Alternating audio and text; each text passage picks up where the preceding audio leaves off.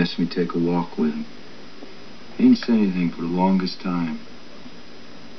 And then he turned to me and he said, Woodman, we need each other. Words and music. And he crossed his fingers, showing how they go together. Remember, words and music. Welcome to the Words and Music Podcast. It is episode 9, quarantine edition. We have no musician, songwriter, singers of any kind in the studio with us this morning. Well, we have a very creative person, though. Very creative person. My daughter, Emily. Yeah, so I should really be doing the introduction since you're being interviewed. So here's how this is going to work. We started to figure out, because obviously we're all in self-quarantine right now. We can't get together with our friends and family like we want to. And so I couldn't necessarily get an artist for the podcast episode. So my daughter and I came up with the idea, hey, how about if you interview me? I'm trying really hard not to just make really crazy noises into the microphone. You can make as many crazy noises as you want to. Let me set the scene for you folks. We're sitting in our basement. Off the back of the basement is a room that we are now using for a home studio, where since my daughter came home from New York in the middle of March due to the quarantine. Well, actually, you had plans to come home anyway. It was spring break. Yeah. For a week. You were going to stay for a week, but you've been stuck here since March 13th. Yeah. Friday the 13th didn't go well for you, safe to say. Yeah, no. I mean, I got here safe. You got here safe and sound, but unfortunately you can't get back. And yeah. She said to me the other day, hey, Mom, remember when I moved to New York City? That was fun. That was fun? For a minute. Yeah. She'll get back to New York City eventually. In the meantime, though, she's taking her acting classes here in the basement over Zoom meetings and video chats and things like that. So we're making it work. Yes. And I'm also doing one of my radio shows from the basement studio, which is kind of cool. It's been fun sort of learning all of the equipment, which we're going to learn a lot more about now because we've never used it to podcast. So this is really tough for me to turn the hosting duties over. Yeah, Clearly. I don't know if this was a good idea, but well, we have a bottle of wine. It's open. We've clinked our glasses and we are enjoying some Moscato tonight. And you actually wrote some questions down though, right? Yes. All right. I'm going to sit back and let you take over now. I wrote them in my little Iron Man notebook. Which is kind of perfect. So I wrote these like 3 weeks ago and I haven't looked at them since. That's how long we've been talking about doing this. It was like midnight. I'm not really sure what's on here, so good luck. How many White Claws were you in? I have no idea. That's a good question. All right. It's always great to start off saying That's what? Super entertaining. See, I told you this was gonna be a bad idea. Okay. No, this is a great idea. You can do this. All right. So normally when I get an artist across from me, my topic of conversation is their musical journey, and I always want to start at the beginning. So. Oh yeah. Let's start at the beginning. Okay, so first of all, when did you get into radio? It was 20-something years ago? When physically did I get into radio? Yes. Physically. September 1st, 2000. When did you first know you wanted to get into radio? I was 8 years old. 8 years old, people. I was 8 years old. And how did you know? There are boxes in the other end of this basement, as a matter of fact, that contain cassette tapes. Old cassette tapes of me at the age of 8 years old pretending to be a DJ, hitting record on my own self and introducing songs on the radio. You would like cut out the people on the actual radio, right? I'd talk over it, yeah, because I was terrible at it. And then I would say things like, that was Climax with I Miss You. And it was KDWV. I was in St. Paul, Minnesota, where I grew up, and KDWB was the popular station, the big top 40 station. It's still there. It's still there. Wow. It's still rocking and rolling. It's still doing its thing, and still one of my favorite stations of all time. So that's when I knew. Shout out to KDWB. Amen.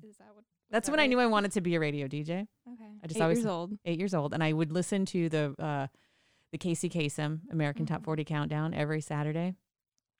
And when he always said at the end of the show, he said, how did he put it? Keep your feet on the ground, but keep reaching for the stars. And I don't know why that was so inspiring to me, but it was. It is inspiring. I like that. I like that. I like it a lot. And so that's where I got my start. All right. Yeah. When I was 8. Well, how then did it all begin? So in high school, in the 90s, the early 90s, I graduated high school in 1993. And in the early 90s, you still had home economics classes. Did you have home ec? I did. I had one and it was terrible. I liked it, but anyway. So what was involved in your home ec classes? Sewing And cooking. Yeah. We had to take home a robot baby, which I still have nightmares about. That's terrifying. Yeah, it was We awful. had an egg. A hard-boiled egg. I would have rather had an egg. So we had a money and marriage class back then, because in the early 90s, your set path in life was graduate high school, go to college, find a husband, pop out some babies, buy a house. All of those things were what society said you had to do. So in my money and marriage class, we had to plan a wedding, right? Basically scrapbook a wedding. Just like Saved by the Bell. Right. So when I was busy planning my wedding, the other facet of that class was, what are you going to do for a living? So right as soon as I was, I think 16 or 17, they started to really put the pressure on you to figure out what your career was going to be. And then in another class, aside from money and marriage, so one time, at one hand, I was planning my wedding, which was horrifying. I mean, like my honeymoon in the Poconos with champagne glass shaped hot tubs. Terrifying if I think back on it now. And I think my wedding colors were like red, black, and white. I mean, like, remember the movie The Wedding Singer? Spooky. Yes. Every wedding from that movie God. was what was in my head back in the early 90s. Yeah, it was bad. So in one class, we're planning our wedding. In the other class, we're planning our career path, right? And I had to write a paper on what I intended to do after high school. And my plan was to become a writer. I was going to become a writer. I was going to write books. That was my plan A. Mm-hmm. And when I wrote this paper, my teacher kind of looked at me and said, you might want to think of something more realistic, because this is not realistic. Right? So I mean, that sounds familiar. Right. Of course it does. And so anytime I think that you want to go into a career that has any sort of risk involved or any sort of unconventional way of manifesting itself, people are going to say, that's going to be too hard. You better think of something else. Have a backup plan. Have a backup plan. That's my favorite. Just have a plan B just in case. Plan B. That's what they called it. You need to have a plan B. So my plan B was the other thing that I did a lot was listen to the radio. I always had the radio on. The radio was constantly on in my room. I was always calling the radio station and requesting songs. I was always, when the DJs would go out and DJ our school dances, we were fascinated by these freaks. So, and I use that term as a term of endearment, and everybody in radio knows that we're all freaks. We're all a little bit on the freaky side, but that's what makes us wonderful. So my plan B was radio. I mean, that's a pretty good plan B. I thought so. So then when it came time to apply to colleges, I applied to a couple different universities, got accepted, but it wasn't financially possible for me to attend a 4-year university. So then I looked at a broadcasting school in Minneapolis, Brown University. It's not there anymore. It's closed down. But I know a lot of great radio DJs who came out of Brown. And in fact, one of them on my direct competition right here in this town is a graduate of Brown University. Really? Brown School of Broadcasting. Oh, that's funny. Mm-hmm. Anyway, I was a week away from starting at Brown when I was living at my mother's house. I had just graduated high school, so I was 19, and I was engaged to your brother's father, my ex-husband, and he was off at basic training in San Antonio for the Air Force. So I'd get bored, and I would dedicate songs to him. And I was listening to this DJ at KDWB, and his name was Jake Calhoun, right? And I called him up one night, and he got to talking to me. He liked the way that my voice sounded, so he had me cut a couple of promos. And we do this now all the time. Hey, can you do me a favor? Can you say, and you give him a script to read. So I would do that for him a couple nights a week, right? He was the 7 to midnight guy, right? Back when those guys were live. And Jake Calhoun and I got talking one night about how I was about to start at Brown. And he was like, you don't need to do that. You don't need to go to broadcasting school. I'll get you an internship for $1,000. Give me 3 months, and then I'll get you a part-time job. So I'm 19 and I'm dumb as a stump about all of this. I had no idea what I was just fascinated by. So I immediately called off my plans to go to Brown School of Broadcasting. I was done with that. That was a dumb idea. I'm going to go work at a radio station. Terrible idea. My now ex-husband came home on leave and we're driving around in my hometown and we're listening to Jake on the radio. And he comes out of a slow song and he starts heavy breathing into the microphone. Oh, God. Like back then it was a sign of like an obscene phone call, right? Oh, God. So my then fiance hears this and forbids me to take this internship. So here I am. I can't afford to go to college, right? Mm-hmm. I have shut down my broadcasting school that I was about to start. Shut it down. Because I had this great opportunity. Now that opportunity was over, which was a good thing. I would find out many years later that he ended up getting fired for doing inappropriate things with an intern. Oof. Yeah. So in a roundabout way, it was a blessing in disguise. But at that point in my life, 19 years old, my dream of getting into radio ended. It was done. So I went to work in retail, worked at a hardware store for quite a few years. And then I worked as an assistant, an executive assistant. I did payroll. I did, just whatever, office jobs. And I was working as an executive assistant to this guy in Grand Forks, North Dakota, where you were born. Where I was born. Where you were born. And I hated my job. I hated my job. I hated my boss. He was one of those horrible, horrible, horrible people. Karma got him in the end. Lesson here is men ruin everything. No, that's not necessarily true. Not necessarily true. But this man was just a real evil person. Yeah. He used to say really inappropriate things to me. And I mean, when I was pregnant with you, he asked me if I was giving birth to a hippo. Just and a long list of reasons to hate that job. So one day I'm sitting in the, actually back up. You guys were at a daycare center. And your daycare center closed down. I had to take you to a different daycare center. I realize this is becoming a very long story, but I promise it has a good ending. My foot's falling asleep. As a matter of fact, I need to move. Okay. All right, there we go. You shouldn't sit on your foot when you're trying to do a podcast. So I started driving across town to take you kids to a different daycare center. And on my way was the radio station.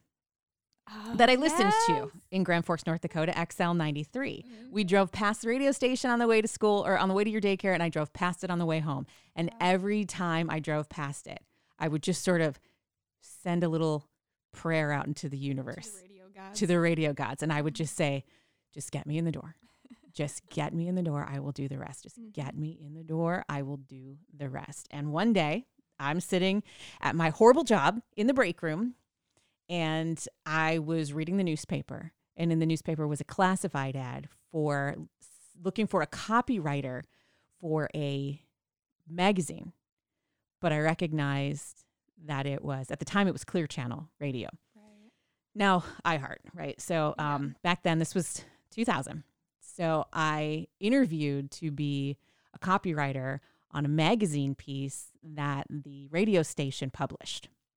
Like I said, just get me in the door. I will do the rest. The job was 9 to 2:30. It was part-time. And it was like $7.50 an hour. Now, at that time in my life, I was making about $40,000 a year as an executive assistant. So I was doing pretty well.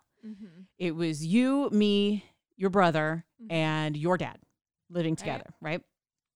And I take that back. Your dad and I had split by that time. So I was looking at taking a more than 50% pay cut and going down to part-time hours. And I took it. Sounds like a movie. I took it and it was a struggle. It was such a struggle. And, but I walked in there and I went to work as the part-time promotions assistant. And I designed little business card size ads on an Apple iMac, for what started out as a biweekly newspaper and then turned into a monthly magazine. I wrote silly articles about bridal season and, just whatever was going on around town, right? And I used to sit in this little cubicle that was at the end of a row sort of offices and stuff. And one day I see out of the corner of my eye someone rushing towards me, just rushing towards me. And I'm like, whoa. And it kind of took, I just kind of jumped. It was Rick Aker. You giggle because you know him. You grew up with him. Yeah. Rockin' Rick was who he went by. And he was, for all intents and purposes, the heartthrob of Grand Forks, North Dakota. At the time. He was this beautiful man with these frosted blonde tips on his head.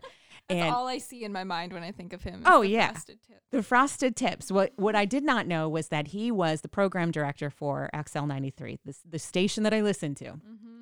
Right. So I turn and I look, and here comes Rockin' Rick. Right. So I am starstruck, dumbfounded. I didn't know what to say or do, but he had his hand outstretched. He just wanted to say hello, introduce himself to me, shook my hand, and it was like one of those moments that you always remember, just because it was a literal turning point in my life. Yeah. When Rockin' Rick saw me sitting there, and he didn't know me from anybody. He probably, I'm going to go out on a limb here, and he probably thought, hey, who's this cute little blonde over here, right? Because I was 23, 24 anyway. Mm-hmm. A couple of weeks later, I was at the copy machine, and Rockin' Rick walks by, and he says, what do you want to do? And I looked at him and I said, I want to do what you do. Little did I know what he did. I mean, I knew he ran the place. As far as I knew, he was in charge of the radio station that I loved. Yeah.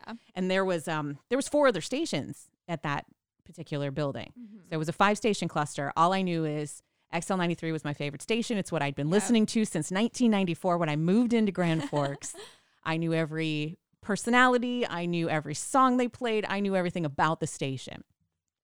So I said that to Rockin' Rick. And I remember my old general manager from that station, Pat McLean, who I love, also the best guy. I remember he was standing there. He was doing something near me in the same copier area. So this conversation happened? He heard the conversation because it was just sort of in passing. And he's like, what do you want to do here? And I was new. Yeah. And I said, I want to do what you do. And he was like, oh, okay. And he kept walking. Now, Rockin' Rick was always he was the kind of guy, and he still is, I bet, who asks you a question and then walks away while you answer because he's so busy. He's always doing something. So he would be like, hey, what are you doing? And then he would literally start backing up because he didn't have a whole lot of time. He was probably coming out between songs, you know what I mean, to have this conversation. And now I got to get back to the station because whatever, we're on the air. So when Pat McLean heard me say that I wanted to do what Rick did, he tried to steer me in the other direction. He was like, he wanted me in promotions. He wanted me in the office. He wanted me on the business end of radio. He did not want me to jump to the dark side. But it's all I ever wanted. Yeah. So first thing Rick did was put me in a television commercial for the radio station. What? Reminded me, I was cute. Right? And that makes sense. That's and so I was funny. free labor. Yeah, okay. Right? At the time, they didn't have to pay actresses to be in their TV commercial. So I was in a TV commercial. I think my entire job was just to flip my hair and say XL93. That's right? The old people. Big smile, right? And the next thing he did was he started to use me as a voice in C promos, which C promos at the time they're the promos you hear between the music that sound like listeners talking. XL93 is my favorite station, things like that. You have to sound really excited and whatever. So he would use me to cut those pieces. Okay. And he'd put those together, and then I'd get to hear myself on the radio, which gave me the thrill of a lifetime. It was the coolest thing ever. And then once he figured out that I wasn't bad sounding, that he offered me, he offered me an overnight voice track job where you voice track in the middle of the night, and voice tracking is just pre-recording. You pre-record some breaks in the middle of the night and you sort of get your chops. That's how a lot of people learn how to be on the radio. And then he gave me a weekend shift. Ooh. I still remember it like it was yesterday. I was shaking like a leaf. I thought I was going to lose my mind. And the man who would become my first morning show co-host, Dave Andrews, was there with me. At the time, his name was Dangerous Dave, and he was the... Wait, it's not anymore? It's not anymore. Oh my gosh. Well, Dangerous Dave, as my mother would call him, Dangerous. that kind of went away when the format change happened. Oh yeah. But yeah, he stood there with me and he coached me through it and he trained me on the board and he trained me on what to say and the formatics and everything. And at the time, Dave was, I'm trying to remember, I think he was the night guy on XL93 for a long time. Oh, wow. So he taught me everything. And then I remember I did my first break and I was so nervous. I was shaking and I was freaking out. And the next studio over was the Classic Hits studio, the classic rock station, right? And Kevin Hendricks was in there, or Kevin Hendrickson. He was like the big blues guy in town, right? So he was this veteran DJ who's been doing this for a million years, knows everything there is to know about radio, everything there is to know about music. He knows all of Led Zeppelin's deep cuts. You know, he's that guy, right?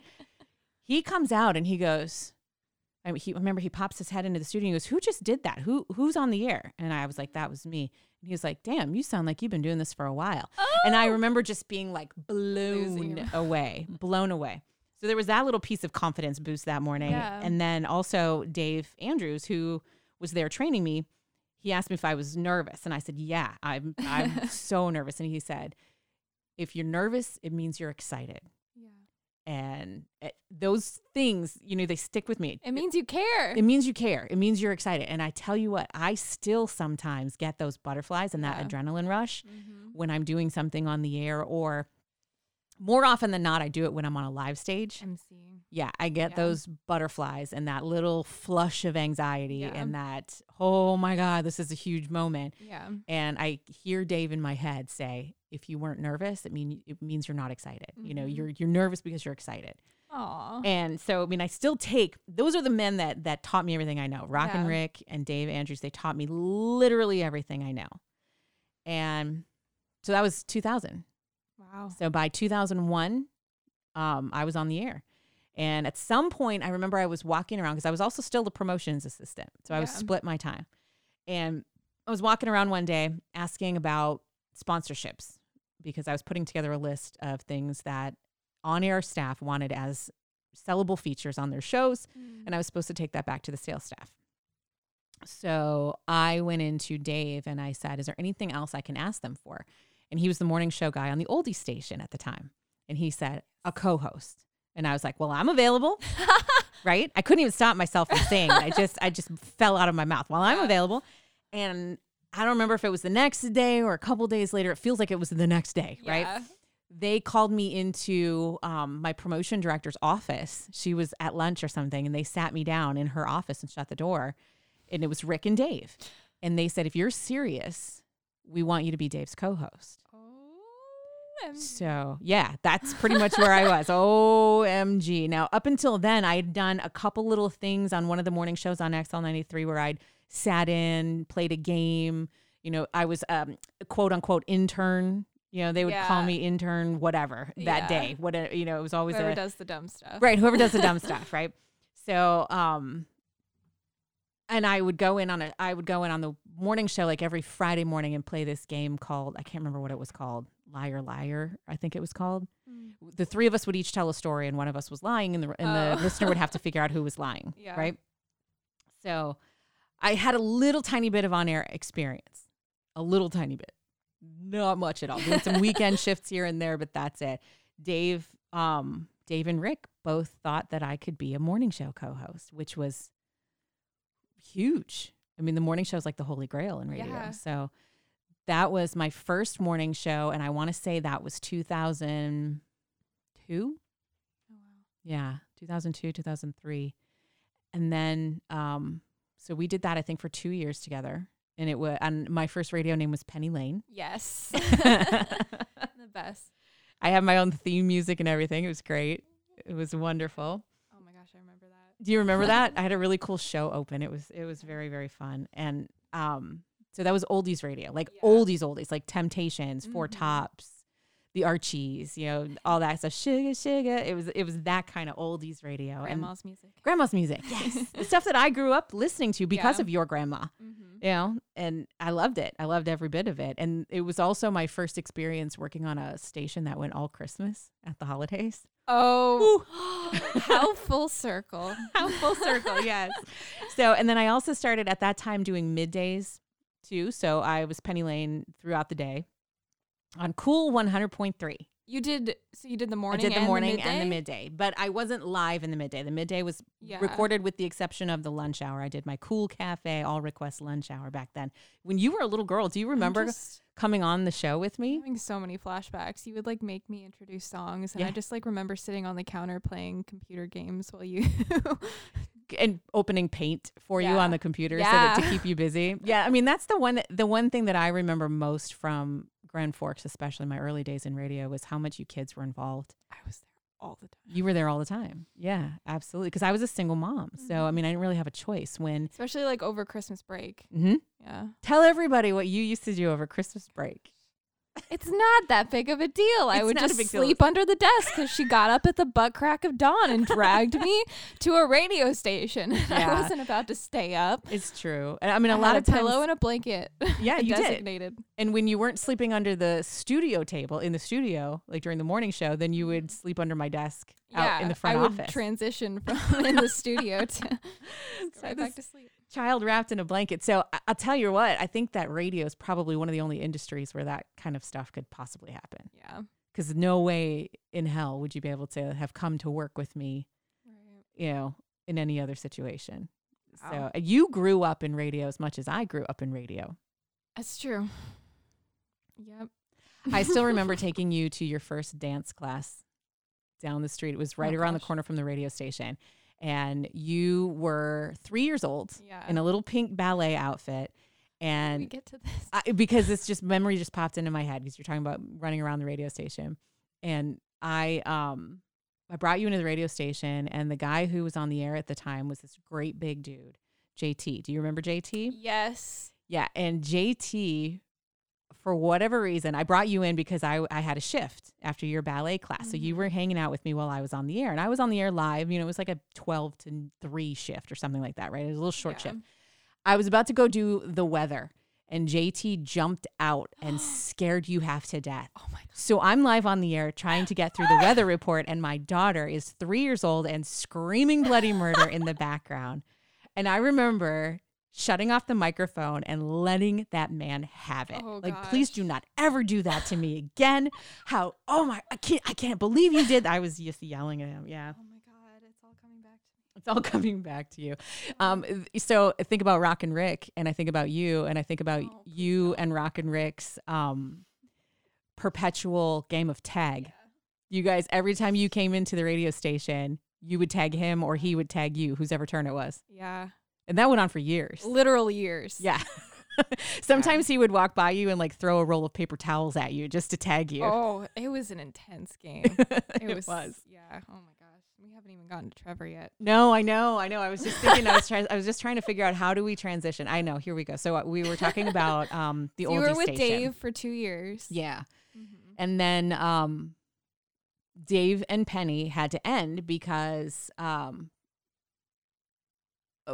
so Trevor's co-host and my very, very best friend, Melody McCarthy.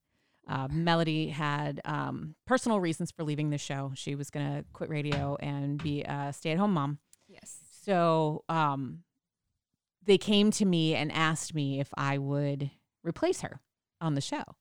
And I jumped at it. Yeah. At first, I wasn't sure because I didn't want to leave Dave, Right. And Rick sat me down and he just kind of was like, listen, do you want to be... he basically told me, this is not a legacy show. Mm-hmm. You're not going to be with Dave for 20 years. This is how the business works. And you are in the demo of the Top 40 station, and we want you to come over and be with Trevor. We think it'll be a good chemistry, a good match. Yeah.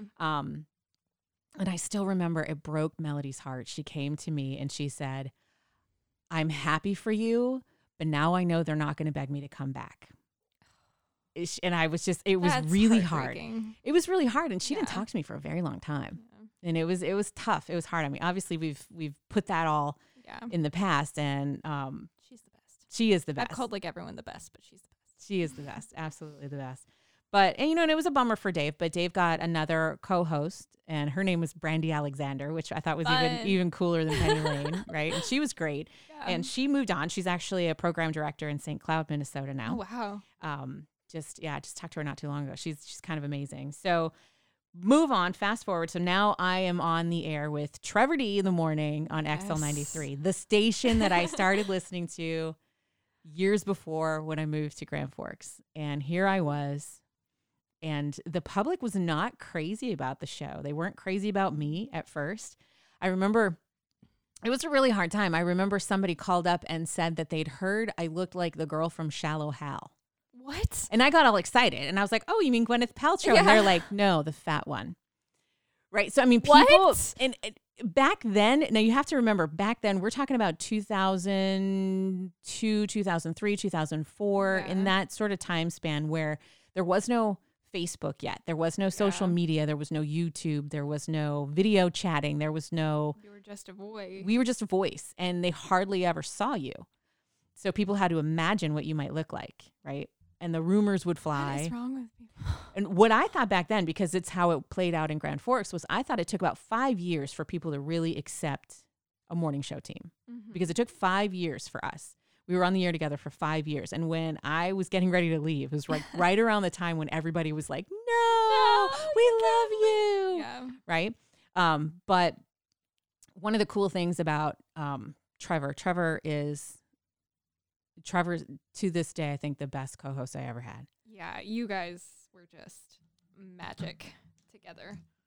I would legit sell organs to get to do radio with him again. Yeah. I would. Because I would sell organs for that to happen. So how many do you want? He's one of the most talented people in the world, and one of the funniest personalities on the radio, hands down.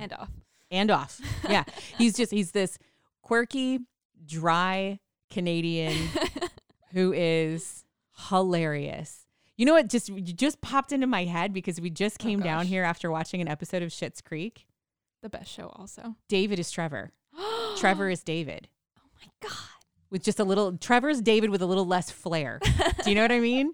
Yeah. Like he's that kind of guy. He's just endearing. Yeah. And I used to say that Trevor was sneaky hot. Like you didn't really find him attractive, and then all of a sudden it just sort of snuck up on you, and you were like, huh, Trevor's awfully cute. What, like when you're drinking heavily? Maybe. Maybe the beer goggles help sometimes. We had so many adventures. He had the best purple. He has the best purple hair. He has the best purple hair. Yeah, he's just. If you ever, okay, folks, if you're listening, get a chance to look up xl93.com on your phone or whatever, and find Trevor D, or you can find him on my social media too, because he's always popping in and out of there. He's got some weird obsession with my mother. It's been like that for 20 years. Perfectly normal. It's perfectly normal. I mean, she has an obsession back. So True that. But what one of the cool things about Trevor though was how he always treated you. Oh, by putting me in dumpsters? Yeah, that was great. Right. I totally agree. Putting my shoes in the ceiling. He was like the big brother you never wanted to have, right? Because you had this really... I already had a big brother though. That already did terrible things to me. Didn't need another. Trevor was like the older big brother, right? Yeah. Trevor was like, trying to remember. So yeah, he would take her shoes. He would steal her shoes and put them up in the ceiling vents so she couldn't get them. He would pick her up and then set her down in a large trash can. He'd do that sometimes in public. Yeah. It was always in public. And it was at the station. I still remember one time we were at the Grand Forks Fair, and we were there running whatever prize wheel we were running, and I asked you to throw something away, and you had to sort of walk across a dirt sort of lane. And Trevor gets on the microphone and he's like talking smack about you in the microphone, like, watch out for that girl. She smells bad. Or the whole fair. Whatever it was. Yeah, to the entire fair. And you were just like, really? And then you'd come back and kick him in the shins appropriately. Yep. So, but I think the point about Trevor is that he would literally cut himself open for you. That's true. You know, he really would, to this day. Yes. To this day. All right. So that was my life in Grand Forks. It was a good time. It was 9 years of radio. God, we could just talk about that. Like, we forever. Really could. There's so many things. But we really could. How much time has gone by? Have we? We have. It's been 30 minutes. Wow. 30-ish. Okay. Do you have any other questions? So that's how I got into radio. I asked one. Yeah. Like one. Oh, you can answer that. Okay. We're just sipping on Moscato, which, by the way, your glass looks kind of empty. It does. Yes. I'll take care of that. You come up with another question. All right. I'm trying to decide. Okay. So obviously, you moved to the East Coast in 2010. 2009. July of 2009. I'm sorry, I was 10. That's always. Yeah, and it was a rough time for you kids. Yeah. But you didn't, we were talking about this the other day, you didn't work in radio for what, like 18 months? 18 months. And then you started again. Mm-hmm. And you've been working in radio here ever since. Correct. And now you're the PD. Now you're Rockin' Rick. Now I'm doing what Rockin' Rick does. Yeah, exactly. Yeah. It's true. I think is so awesome. Is there like, I don't know, I feel like obviously radio has evolved a lot over time, but I'm also like wondering if there's any notable differences, like being on the radio in like the Midwest in the middle of nowhere versus on the East Coast. Oh, yeah. I mean, the first major difference was that I worked at a 5-station cluster and every station was 100,000 watts because you were literally in the middle of nowhere, which no idea what that means. I will put that into perspective. The station that I work on now is about, I want to say 3,500 watts. Oh, wow. So from going from a 100,000 watt station where there was serious power behind your voice to going to a station in a more heavily populated area with a lot less of a signal. Yeah, that's weird. It is weird, and it presents its own challenges, but it also presents a lot of advantages. Like it's a very hyper local station, which is a completely different animal. And also it's a different format. You know, I've worked in just about every format there is. So in Grand Forks, there was a world-class rock station, a country station, an oldie station, album-oriented rock is what it's called, AOR, and the Top 40 station, which was a Top 40 rhythmic station. So when I came here, I took 18 months off because I thought that I was going to be a voiceover star. I mean, you've done a lot of voiceovers. I've done a lot of voiceovers. Haven't gotten paid for a lot of those, but I've done a lot of them. And the problem with that plan of mine is that I did not foresee the fact that the boyfriend was a pile of poo. And unfortunately, my personal life took a major shit. Yeah. And so for a long period of time, and you kids were miserable, and you finally it was a rough few years, and you guys bailed, which was smart on your part. But it left your mom kind of in a rough place emotionally. So I went through some garbage, and in that time, he was drug addicted and didn't want to work for like 3 years. And the whole time I kept thinking, I could go back into radio. I could go back into radio tomorrow. I can find a part-time job and work my way back up. I've never stepped into a management position in radio. You know, I've worked for 3 different clusters, and I always start the same way. Start myself as a part-timer, and I work my way up. So I saw an ad for a morning show. Yeah, right? And I'm thinking to myself, hey, I've got 7 years of experience in mornings. I've got a pretty impressive resume. Let me throw this on this guy's desk. Didn't get it. Got offered a part-time fill-in position. Took it immediately because we needed the money, and I needed something to do because my kids didn't think I was cool anymore. My kids were like, yeah, she's just mom now, and ew. Okay. I feel like that is severely exaggerated, but okay. It might be. You'd have to ask your brother. I don't know.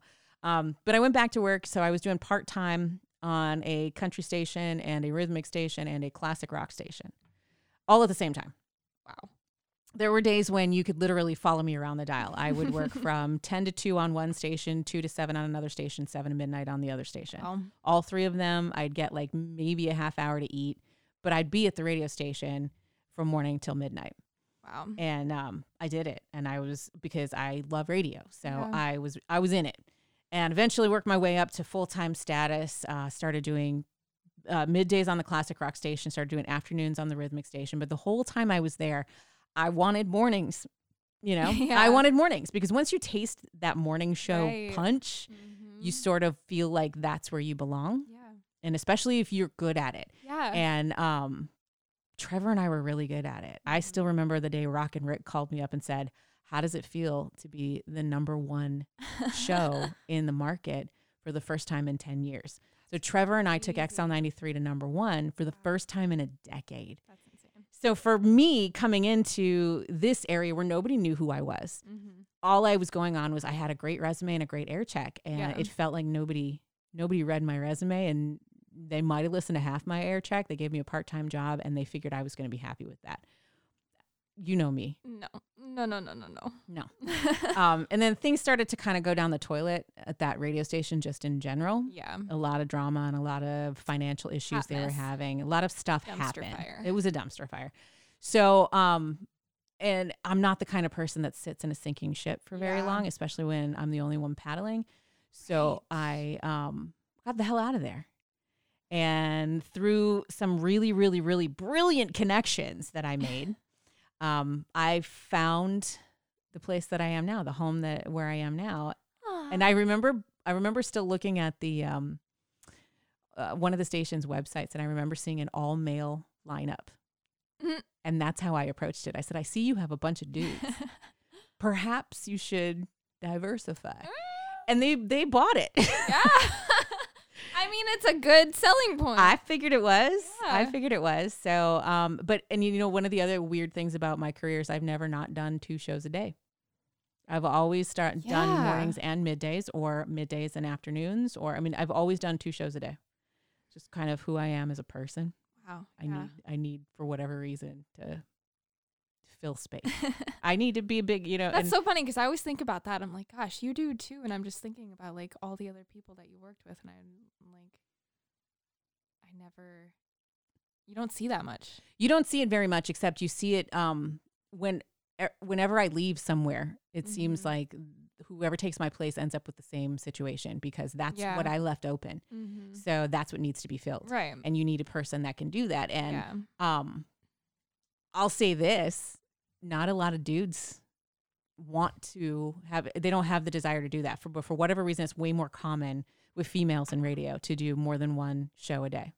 Interesting. Mm-hmm.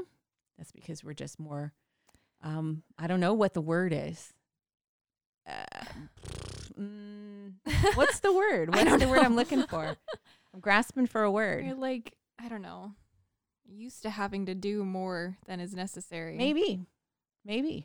Yeah. And just as a generation of women and women in radio, I think too struggle with a lot of that where you feel like you have to work twice as hard as the guys to get half as far. Exactly. When I Which remember, is true, obviously, for a lot of industries. it is. And when I All was of over them. at the other station, like I said, I applied for a morning job, didn't get it. Mm-hmm. The next time a morning job came open, I went again to the PD and said, look, my resume, 7 years of successful morning show experience, put me in, coach. And he looked me in the eye and he said, if I wanted a female on the morning show, I'd put you there. And I just remember being like, what? Because first of all, it didn't make sense to me. To me, it was just about experience and what you bring to the table. It shouldn't matter what gender. You don't even think about that. I don't think about that because I don't see myself as subpar to a man. You're not a different category. No, but in radio, and you'll find this too, obviously, and you've probably already found this too in a career such as acting, you're going to get passed over for roles because they think a man would fit better. But you've already played a role that was originally cast as a man. Well, yeah. And you killed it. By the way, you absolutely killed it. Thank you. But it's kind of the same thing where the program director has a certain sound in their head and they're not going to deviate from that. Right. They want a man's voice coming out of the radio that morning.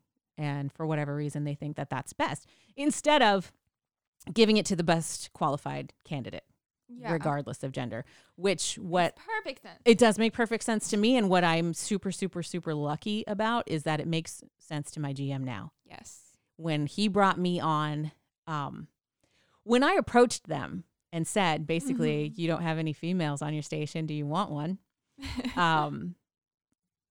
He and the other PD at the time sort of kind of looked at each other and they were like, and they came back to me. They were like, well, we just have part-time for you right now, but give us a week because we're coming up with something. And they came to me and their host of the morning show on the country station that I'm on now, Thunder 104.5, Denny Moore, was close to retirement. He was ready to retire. Yeah. In fact, I think the day I met him, he told me exactly how many days he had left. It was like 536 days left or something. I can't remember what it was, but he was counting them down. So they approached me and said, we want you to be Denny's co-host. And then when Denny retires, it'll be up to you to choose a co-host, which to me was huge. It was huge. You're a Trevor D. Well, and it's funny too, because when I got the job with Trevor D, I had to fight to get my name on the show. I remember being like, well, this isn't fair, because I had come from the Dave and Penny show Right. to the Trevor D in the morning show. And I was like, well, hold up. Yeah. You know, Wait just 1 minute. I'm doing just as much work as he is. I Yeah. deserve to be in the title of the show. And I got my way because they realized that, you know, I was right. So when I got here, it was More in the Morning, and they changed it to More in the Morning with Crystal Blue. So I got my name on the show. And then when Denny retired, the task of choosing a co-host thrown in my lap. I'd never done it before. I remember watching you go through that. That was quite a It was a nationwide process. talent search. Yeah. And it was a huge process because I didn't know what I wanted, what would fit the audience. I didn't know the market very well yet. Yeah.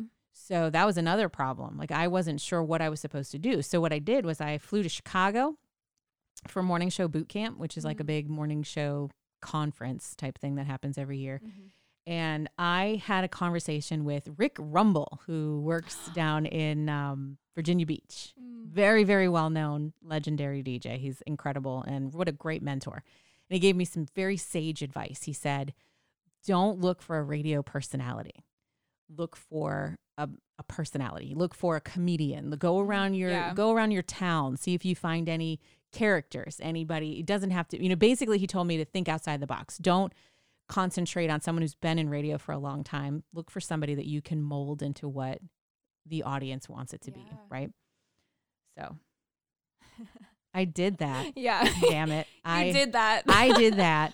And it was a really, really good show. Unfortunately, that particular co-host, who was incredibly talented and very, very, very, very good at his job, just decided one day he no longer wanted to do it. Yeah. It happens, man. That was probably one of the hardest things I ever had to do, was come to the realization that it was time to let go of that. Yeah, exactly. Like knowing when. I felt like such a failure. Yeah. Oh God, I felt like such a failure. Because all that falls on you.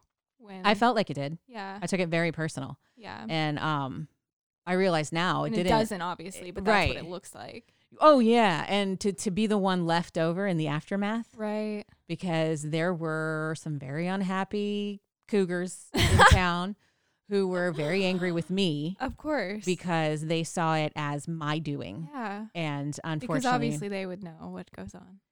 Well, and you get this sort of perception from, you listen to a show every morning and you think you know the people who are talking to you. You really do. You think you start to connect with them and you which feel is good. That's what we want. Yeah.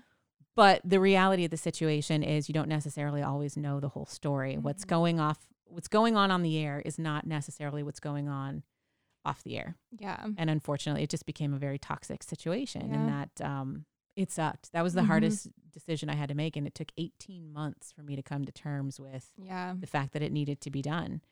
But moving forward, I ended up trying to, and I'm still trying to. I'm 2 years into my first solo morning show. I think that's just the coolest thing ever. So I appreciate that. And you still have Paul, and that's the important I have thing. Paul, I have Penny, and I have lots and lots of wonderful regular guests, including my own sweet husband, who gets up early every Monday morning and comes on the show. I love your show. Thank you. Especially just like all the people you have on, like I feel like it's just Crystal and so Company. Interesting. Exactly. Like that's, I don't know. I feel like that's a really unique thing because it's, two people co-hosting, but like I like the Crystal and Company. Because you never know who's coming through the door. Yeah. It's like Mr. Rogers' Neighborhood, but on the radio. Mr. Rogers. Who will we speak to today? Yeah. Yeah. And I wish there were even more ways to get into that, but I have to, a lot of times I have to draw myself back and remind myself that it's not about me, it's about the music. Right. And people don't want to hear me talk a whole bunch in the morning. People want to hear the music. They want the information. They want to know how the roads look. They want to know what the latest news is. And so it took a lot for me to step back, because I think in radio, there's a level of narcissism that comes with being a radio personality. Yeah. You have to have the confidence to sit in a room by yourself. And just talking to the void. Literally talking to the walls. Yep. And it's never been more apparent than it is right now. Oh my gosh, yeah. Because I can't have my guests in studio right now. And you're literally in a dark corner staring at a black At a wall. At a wall. And it's very difficult for me. So I think now, thank God for social media. Yeah. Because I've been in a very dark place a couple of times throughout the last month. Yeah. You know, I mean, it started in January for me, really, because in January, a lot of my friends lost their jobs. Yeah. Because one of the biggest radio conglomerates in the country just slashed something like 1,200 jobs, and most of them were in programming. So most of them were on-air personalities. It was really hard to watch. And I had a lot of survivor's guilt at that point, because I remember sitting here going, why am I still here? And all these incredibly talented people are just getting dropped. And I'm like, I'm doing nothing special. Yeah. Here I am with the world literally in the palm of my hand. Like, I have my own radio show. I'm doing, you know, what I feel like are things that make a difference in my community. And I get this opportunity, and I how come I deserve this? You know, I didn't think I did. Imposter syndrome. Oh, hardcore imposter syndrome. Like, they're all going to find out I'm a fraud one day, and they're going to lambaste me. They're going to crucify me. You know, and that's one of the hardest things to come to terms with. But then on the backside of that, all of a sudden now we have this pandemic, this worldwide pandemic, which is affecting radio, I think, in a completely different way, because radio still has to keep going. We don't have the option to just switch off the station. And so much of what you do is about, you know, what's going on locally and events and all this stuff. And we were supposed to be doing all kinds of stuff, and now it's all gone. And we had a very busy 2020 plan. Yeah. And now we're just sort of sitting here twiddling our thumbs, waiting. And I think that's the worst part. And like, what do you say to people? You know, that's the hardest thing too, because I mean, there are days where I just did not want to even get out of bed. Yeah. And I didn't have a choice. I had to get out of bed. Not only do I have to get out of bed, I have to go into work, and I have to sound like I am informed. Yeah. Like I am happy, upbeat, encouraging, positive energy. I can't go on the air and be like, this sucks. I don't want to be here. You know what I mean? But there are days when I don't want to be there. Yeah. And I turn off the microphone and I'm crying. Yeah. And oh my God, when John Prine died. Yeah. When Kenny Rogers died, then Joe Diffie died, then John Prine died. And I think it was the death of John Prine that really hit me so hard, because first of all, it was the third week in a row that I had to deliver bad news. Right. Where somebody beloved was dead. And 2 out of 3 times it was because of this damn virus. Yeah. But John Prine had an extra level of sadness to it, because my dad sang John Prine songs to me when I was a kid. When I was a teenager growing up, he would sing them to me to be funny. He would, you know, it was Dear Abby, Dear Abby. Yeah. And he would sing the songs, or he would sing the when I Please Don't Bury Me Down in That Cold, Cold Ground. You know, I'd rather have you cut me up and pass me all around. You know, he would sing these songs to me. That's the song. Wow. Okay, that just hit me. That's so crazy. Yeah. Oh my gosh. Because you've heard Grandpa sing it too, and I sang it. Yeah. You sing it to me all the time, and you're like, Grandpa sings a song, and then I've heard him sing it, and it's Yep. Yeah. Throw my brain in a hurricane. We would sing that in the car. Yep. Oh God, that's so funny. And so when John died, it was it hit me like a ton of bricks, and I got to work that morning, and I had done a Kenny Rogers tribute. Yeah. I had done a Joe Diffie tribute, because I had tons of their music. So I took requests and I did all that. But I knew going into the morning after John Prine died, I knew going into that morning that I did not have the music to back me up. Right. I did not have that. And I thought, God dang, I just wish I had a couple of John Prine songs. I got in there that morning and I opened up the catalog, and there were 4 of them.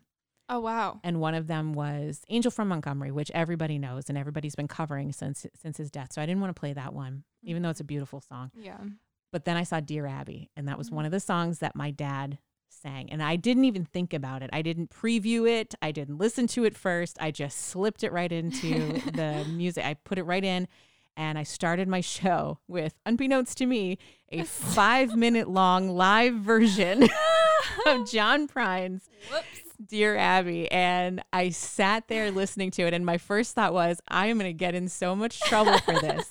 And my second thought was, no, I'm not, because it's 5 a.m. and the boss ain't listening. And then my third thought was, oh my God, John Prine is gone. And I immediately broke. Yeah. And then, so I'm sitting there and I'm listening to this song that I can hear my dad singing in my head. And I start crying. And the song's radio show coming to an end.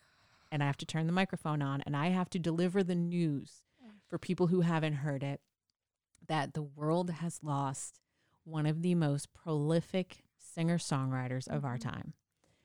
That was hard. That's the first time I've ever cried on the air. I hope nobody heard it.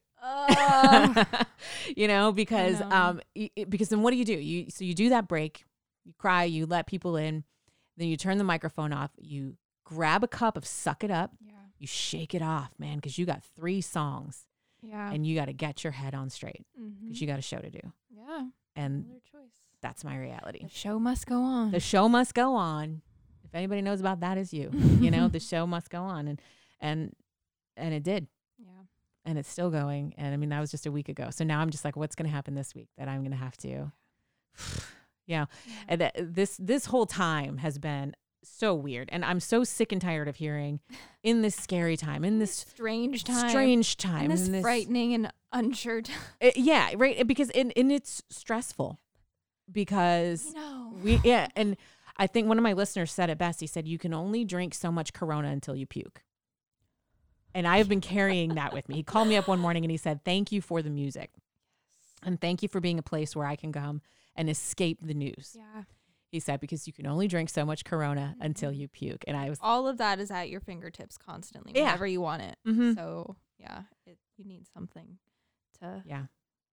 And music does that. Music speaks when you can't find the words. And music is that escape that you can count on. Yeah. Which is why it's so devastating right now that there is no live music. You can't go to a concert right now. It's almost, it's almost summertime.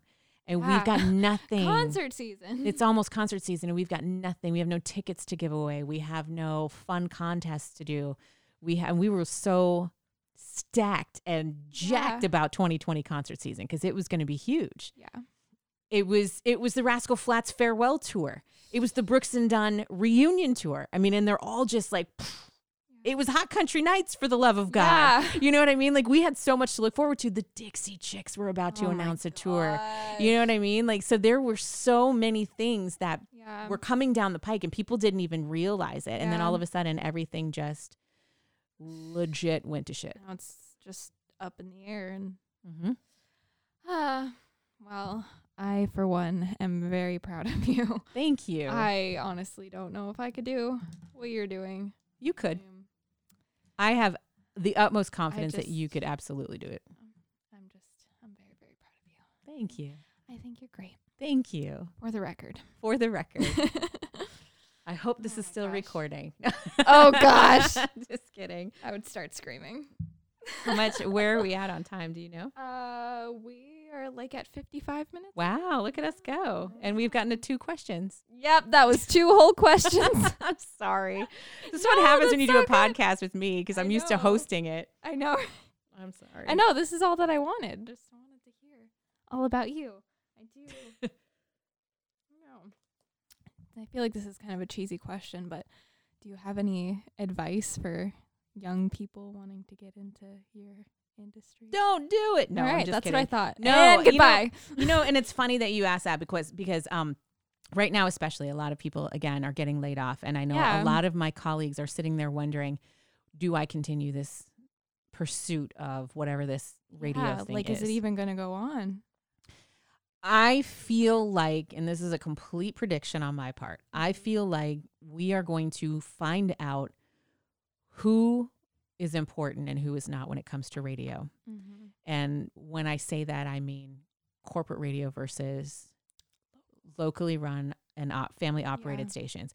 Mom and pop stations is what I hear a lot of the bigger talent call stations like ours. Yeah. But here's the difference between stations like ours and stations like theirs. They don't see them. You know what I mean? Mm-hmm. When you're sitting in a corporate office, it's about what's going to make the most money. What's going to be keeping us afloat? What's going to keep our bills paid? Mm-hmm. And the less people they have in those little stations around the country, as long as the place keeps running. Yeah. And the thing about radio people is that they are so goddamn resilient that they will take on 14 jobs to keep that station running because they love what they do. It is their blood. It is their breath in their lungs. And so they will take on all of that extra work for no extra pay just to keep the doors open, the lights on, and those radio stations running. Yeah. And that's the problem. Because when 5 people can run a station that 25 people used to run, why would I bring back those other 10 people? What do I need them for? You know what I mean? I probably didn't do that math right, but you understand. The advantage that we have as a locally owned radio station is that our owner is constantly looking for ways to make sure he holds on to every last person in that building. And I'm so lucky to say that at no time am I afraid that I'm going to lose my job. And in a corporate radio setting, at all times, you're afraid you're going to lose your job. Yeah. And that's what sucks about it. So if I had to say to someone who's just trying to get into radio, who's just starting out, I would say seek out those mom and pop stations. Yeah. Those are the stations that are going to take care of you. Those are the stations that care about you. Those are the stations that are going to coach your your talent. Yeah. They're going to allow you to grow. They're going to experiment with you. They're going to let you try new things. They're not going to care if you're a guy or a girl. Yeah. They're going to give you the opportunity based on what you do for them. Not going to like try to fit you into their mold. They're going to see what are your talents and what do you have to offer. And they're a lot more willing to invest in their people. Yeah. And in the same light, most people get into radio because they want to make a difference in their community. You can't do that when you're voice tracking from 1,000 miles away. Yeah, exactly. But you can do that when you go to where I have a 6-mile commute. You know what I mean? Like I work 6 miles from my house. Yeah. And for the majority of people that I work with, the same is true. We all live right here in the city. And that's what's going to set us apart from the corporate radio stations. And you're part of the community. Yep. People know who we are. We go to the grocery store and I could have my hair in a bun and no makeup on and a hangover. And somebody's going to go, love your show. Which I love. I love. Please never stop doing that. Never stop doing that. Oh, that's so funny. Oh my gosh. Yeah. But that's what I would say. That's the advice I would give. I would say don't seek out that brass ring because you know what? A lot of times it's not worth it. Yeah. It's not. I have seen people go from market 155 to market number 1, New York City. And guess what? They still get laid off when a Christian station comes in and shuts down a station that's been running for 50 years. WPLJ in New York City just ended, I think it was in 2019. And I cried. I watched them go off the air on Facebook and I cried. And I have never listened to the radio station, but I knew people that worked there and I had mad respect for their talent. And they were some huge personalities. And one day they're just out of a job and they've got no control over that situation. And that's where it's like that. To me, it's a shame because the people don't matter to those big corporate radio stations. The people don't matter. And so that's my advice.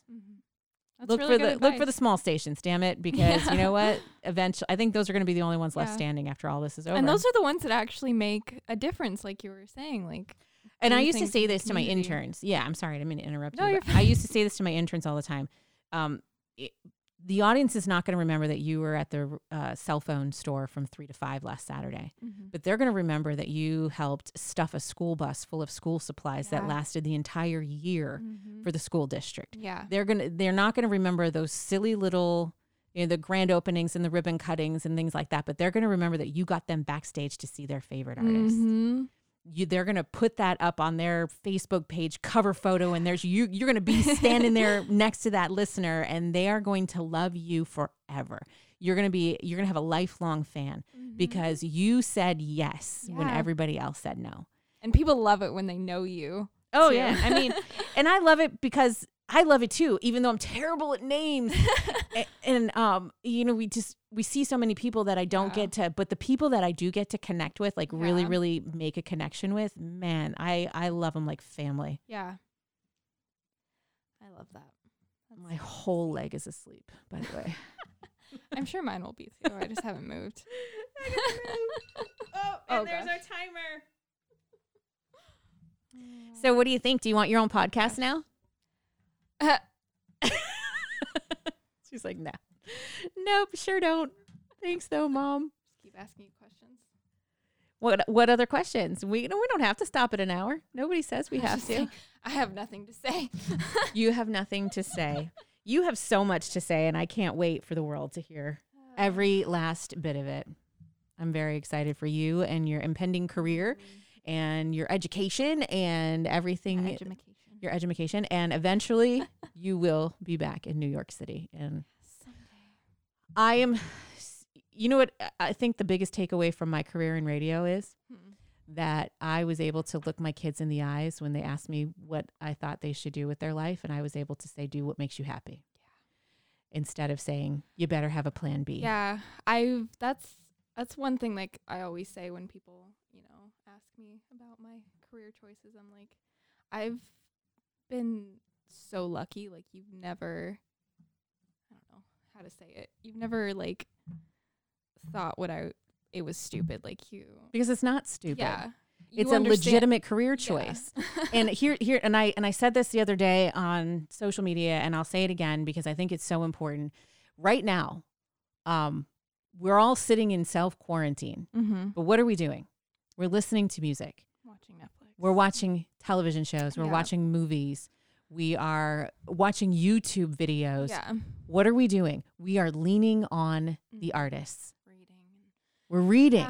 Yeah. So we're leaning on the artists. If the artists didn't exist, then what the hell would we be doing right now? Yeah. So don't ever discourage someone who comes to you and says, I want to do something in the arts. You say, please do, because that's what's saving the world right now. Yeah. And like, I don't know. I understand, obviously, wanting to do something that is going to give you security, but it's like, we're here, mm-hmm. Why would you not at least try to do the thing that makes you the happiest? Like, what else? Yeah. What is the point? What do I always tell you guys? I always tell you, find something you love and find a way to make money doing it. Yep. And that is the trick to being happy. Yeah. And, they always say, oh, you find something you love, you never work a day in your life. Well, you do work. You have to work. Yeah. If you do not work at it, you will not keep it. Exactly. We've seen a perfect example of that. It's not worth it if you don't work for it also. Exactly. Yep, absolutely. You have to earn those stripes. But at the same time, if it's something that you love, don't let anybody tell you can't do it. Because it's not their life. It's your life. Seriously. And I think the reason, and I think parents are guilty of this most, I think the reason people say to you, oh, are you sure? Yeah. That's going to be a really hard career. That's going to be really tough. It's because people don't want to see you disappointed. Yeah. Because that's what it is. Yeah. And it's more out of love for you and wanting to see you happy. Yeah, definitely. But what they don't understand is that if you didn't get to follow that dream, you would be miserable. Exactly. Yeah. So the only way for you to be happy is to go out and chase it. I would rather be miserable and be trying to do what I want than you've already at the age of 21 had a couple of jobs that made you crazy, that made you miserable. Some customer service jobs, food service jobs where you're just like, this is a nightmare. The worst. So I think that pursuing your dreams is the name of the game. But yeah, it does come with a lot of sacrifice and a lot of hard work because look at, I sacrificed a lot for radio, but here we are hanging out in our basement studio, which is pretty damn cool. Yeah. And hard work pays off, man. Can I tell you one of my favorite memories? Please. In your radio career? Yes. Were you in a trash can? Yes, that's it. That was it. No. Besides just, the people in general, but being backstage at Trans-Siberian Orchestra. Oh my gosh. And then being on stage with Trans-Siberian Orchestra. Yeah, so a little backstory. Do you remember how old you were? Gosh, that would have been so young. I don't know. You were maybe 7-8 years old.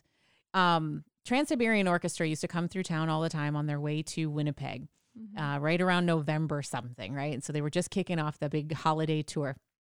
And if you know anything about Trans-Siberian Orchestra, you know that whenever they come to town, they take $1 off of every ticket sale and they give it to a local charity. So it was our job at the radio station. They always work with radio stations. They're so fantastic to radio stations. they want you to come on stage with them and present the check to the local charity. Well, I got the job that night, and I got to bring my kids, which my son was very, and still, I hope still is, very into music. Yeah, I think that was like when he was just starting to get into it. Yeah, he was starting to really discover like the joy of playing guitar and things like that.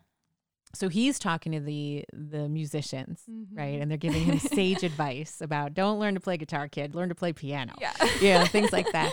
And and you got to come out on stage with us. And we're talking about an arena that probably had 10 to 12,000 people in it. That was insane. And the spotlight just comes glaring into your blinded. face. Yeah, you're completely blinded. But you got to do something that not very many other kids can say they've done, and you got to do that a couple times. I like to think that one of the things that you started doing in radio continued into your adulthood, and that is modeling. Yeah. Oh my gosh. I shouldn't even say my favorite part. Obviously, the wedding shows were my favorite part. But yeah, there's so many things. Our radio station always put on these huge, elaborate wedding and prom shows with fashion shows and things like that. And Emily, when she was 2 years old, was the first time she modeled in the fashion show. And so she grew up doing the flower girl dresses, and then it was the junior bridesmaids dresses. And she went on, once we got here, to work for Smash Show Company Models. I was so much less nervous when I was 7. Really? I was just like, oh my gosh. I just remember you were so angry every time you had to give the dress back. I know. All I think of is just that picture of me just like standing there in this ball gown with my arms crossed. On stage. So pissed. Rolling your eyes because you were done. You were over it. This was your like 6th or 7th dress of the day. And you were tired, and you were just a little kid, and you were like, this is not fun anymore. This is bullshit. And there all day. Yep. So, loved getting my hair and makeup done, loved trying on the dresses. Then like by then I was like, all right, let's go. Yeah. All right, we're done. Where's my Hot Pocket? Get me out of here, Mom. I need mac and then cheese. Eddie would just be in that back room the entire day, just chilling out, hanging, watching pretty girls walk by. Yep. That poor kid. That poor kid. Yes. Yeah. Yeah, that's funny because when you started talking about what your favorite moment and you went with a backstage moment, I honestly thought you were going to say getting to meet Martina McBride. Oh my God. See, okay, now I feel dumb. No, why do you feel dumb? Because I just keep thinking like that was kind of like one of the things that pops into my head all the time. Mm-hmm. But yeah, I mean, freaking Martina McBride. Yeah, you were like 7. You wrote her a letter. Do you remember that? Yes. Oh my God. You gave it to her. Yeah. But you've been a part of a lot of really cool things since we've been here in Virginia, too. You got to film my interview with Michael Ray, which is still to this day one of my favorite interviews I've ever done. Incredible. Yeah. He was really, really cool. Mm-hmm. You got to film my interview with Frankie Ballard. Yeah. Remember that? That was a fun time, too. His little snakeskin boots. His little snakeskin boots that were falling apart. Yeah. He's so great. But yeah, so I mean, those kind of moments, like, that's the unique experience of being a kid growing up in radio too. Definitely unique childhood. Yeah. I mean, you could go from one day being backstage at a concert to the next day being stuck in a conference room carving 27 pumpkins for a promotion. Do you remember that? Yes, I Building do. parade floats, getting dressed up as one of the Joker's little clown. The parades were so much fun too. Yeah, we always had so much fun in the parades. I remember the time that you made me fall off the float. Do you remember that? Anyway, yes, I do. Moving on. My existence. No, it's not. My baby girl. So we're riding down the parade route, and I'm in a football uniform, right? I had like football pads on. Yeah, you had full body football. Full body football pads, which if you've ever worn football pads, like the big old fashioned football pads, they don't really do much for your center of gravity. Like your equilibrium's a little off because you have these giant football pads on, right? And I was a small girl. You must have been like 3 or 4 years old. Oh yeah. You weren't very old. You were tiny, but you were upset because you had to stand on the side of the road with your dad and you couldn't get on the parade float with me. So as we drove by you, I noticed there's my daughter across the street crying, just sobbing. And so what do? In my infinite wisdom, I think I'm going to just jump down off the parade float, run over there, give her a quick hug. She'll be fine. And I'll get back on the parade float. So mind you, the parade float is moving.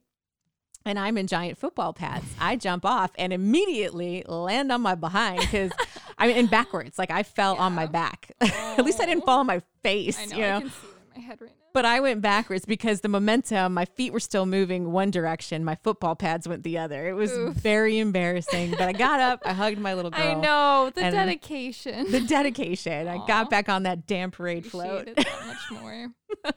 Also, for the record, I just want to say that the guys were dressed up as cheerleaders. They were.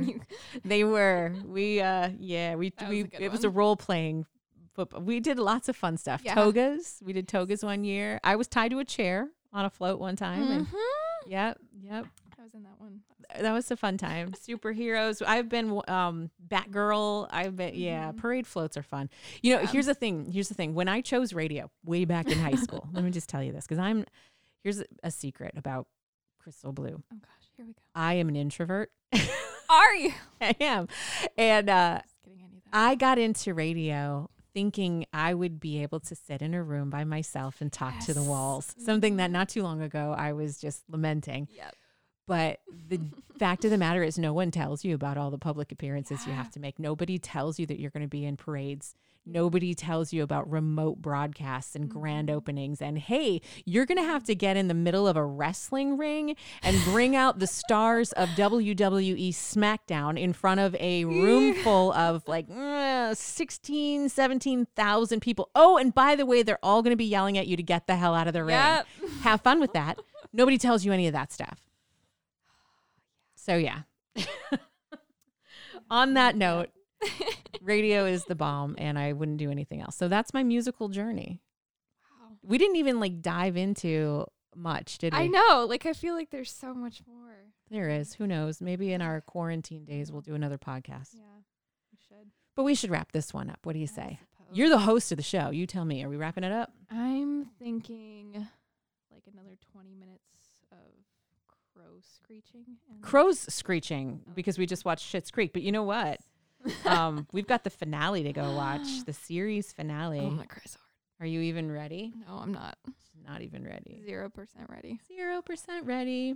Ew, David. Ew, David. It's the best show ever. It is a really great show. Well, thank you. Thank you. This was a fun idea. Yeah. It was fun. Thank you. I appreciate you being quarantined with me. I'm really glad you're here. I'm just, I am too. As much as I miss New York, I'm very, very, very thankful to be here with you guys. And I feel like you got out in the nick of time. I really did. Yes. So even though I know that you're really looking forward to getting back to your city, I'm glad you're here. It's my city. So, do you have a message for the audience at the end here? I don't know.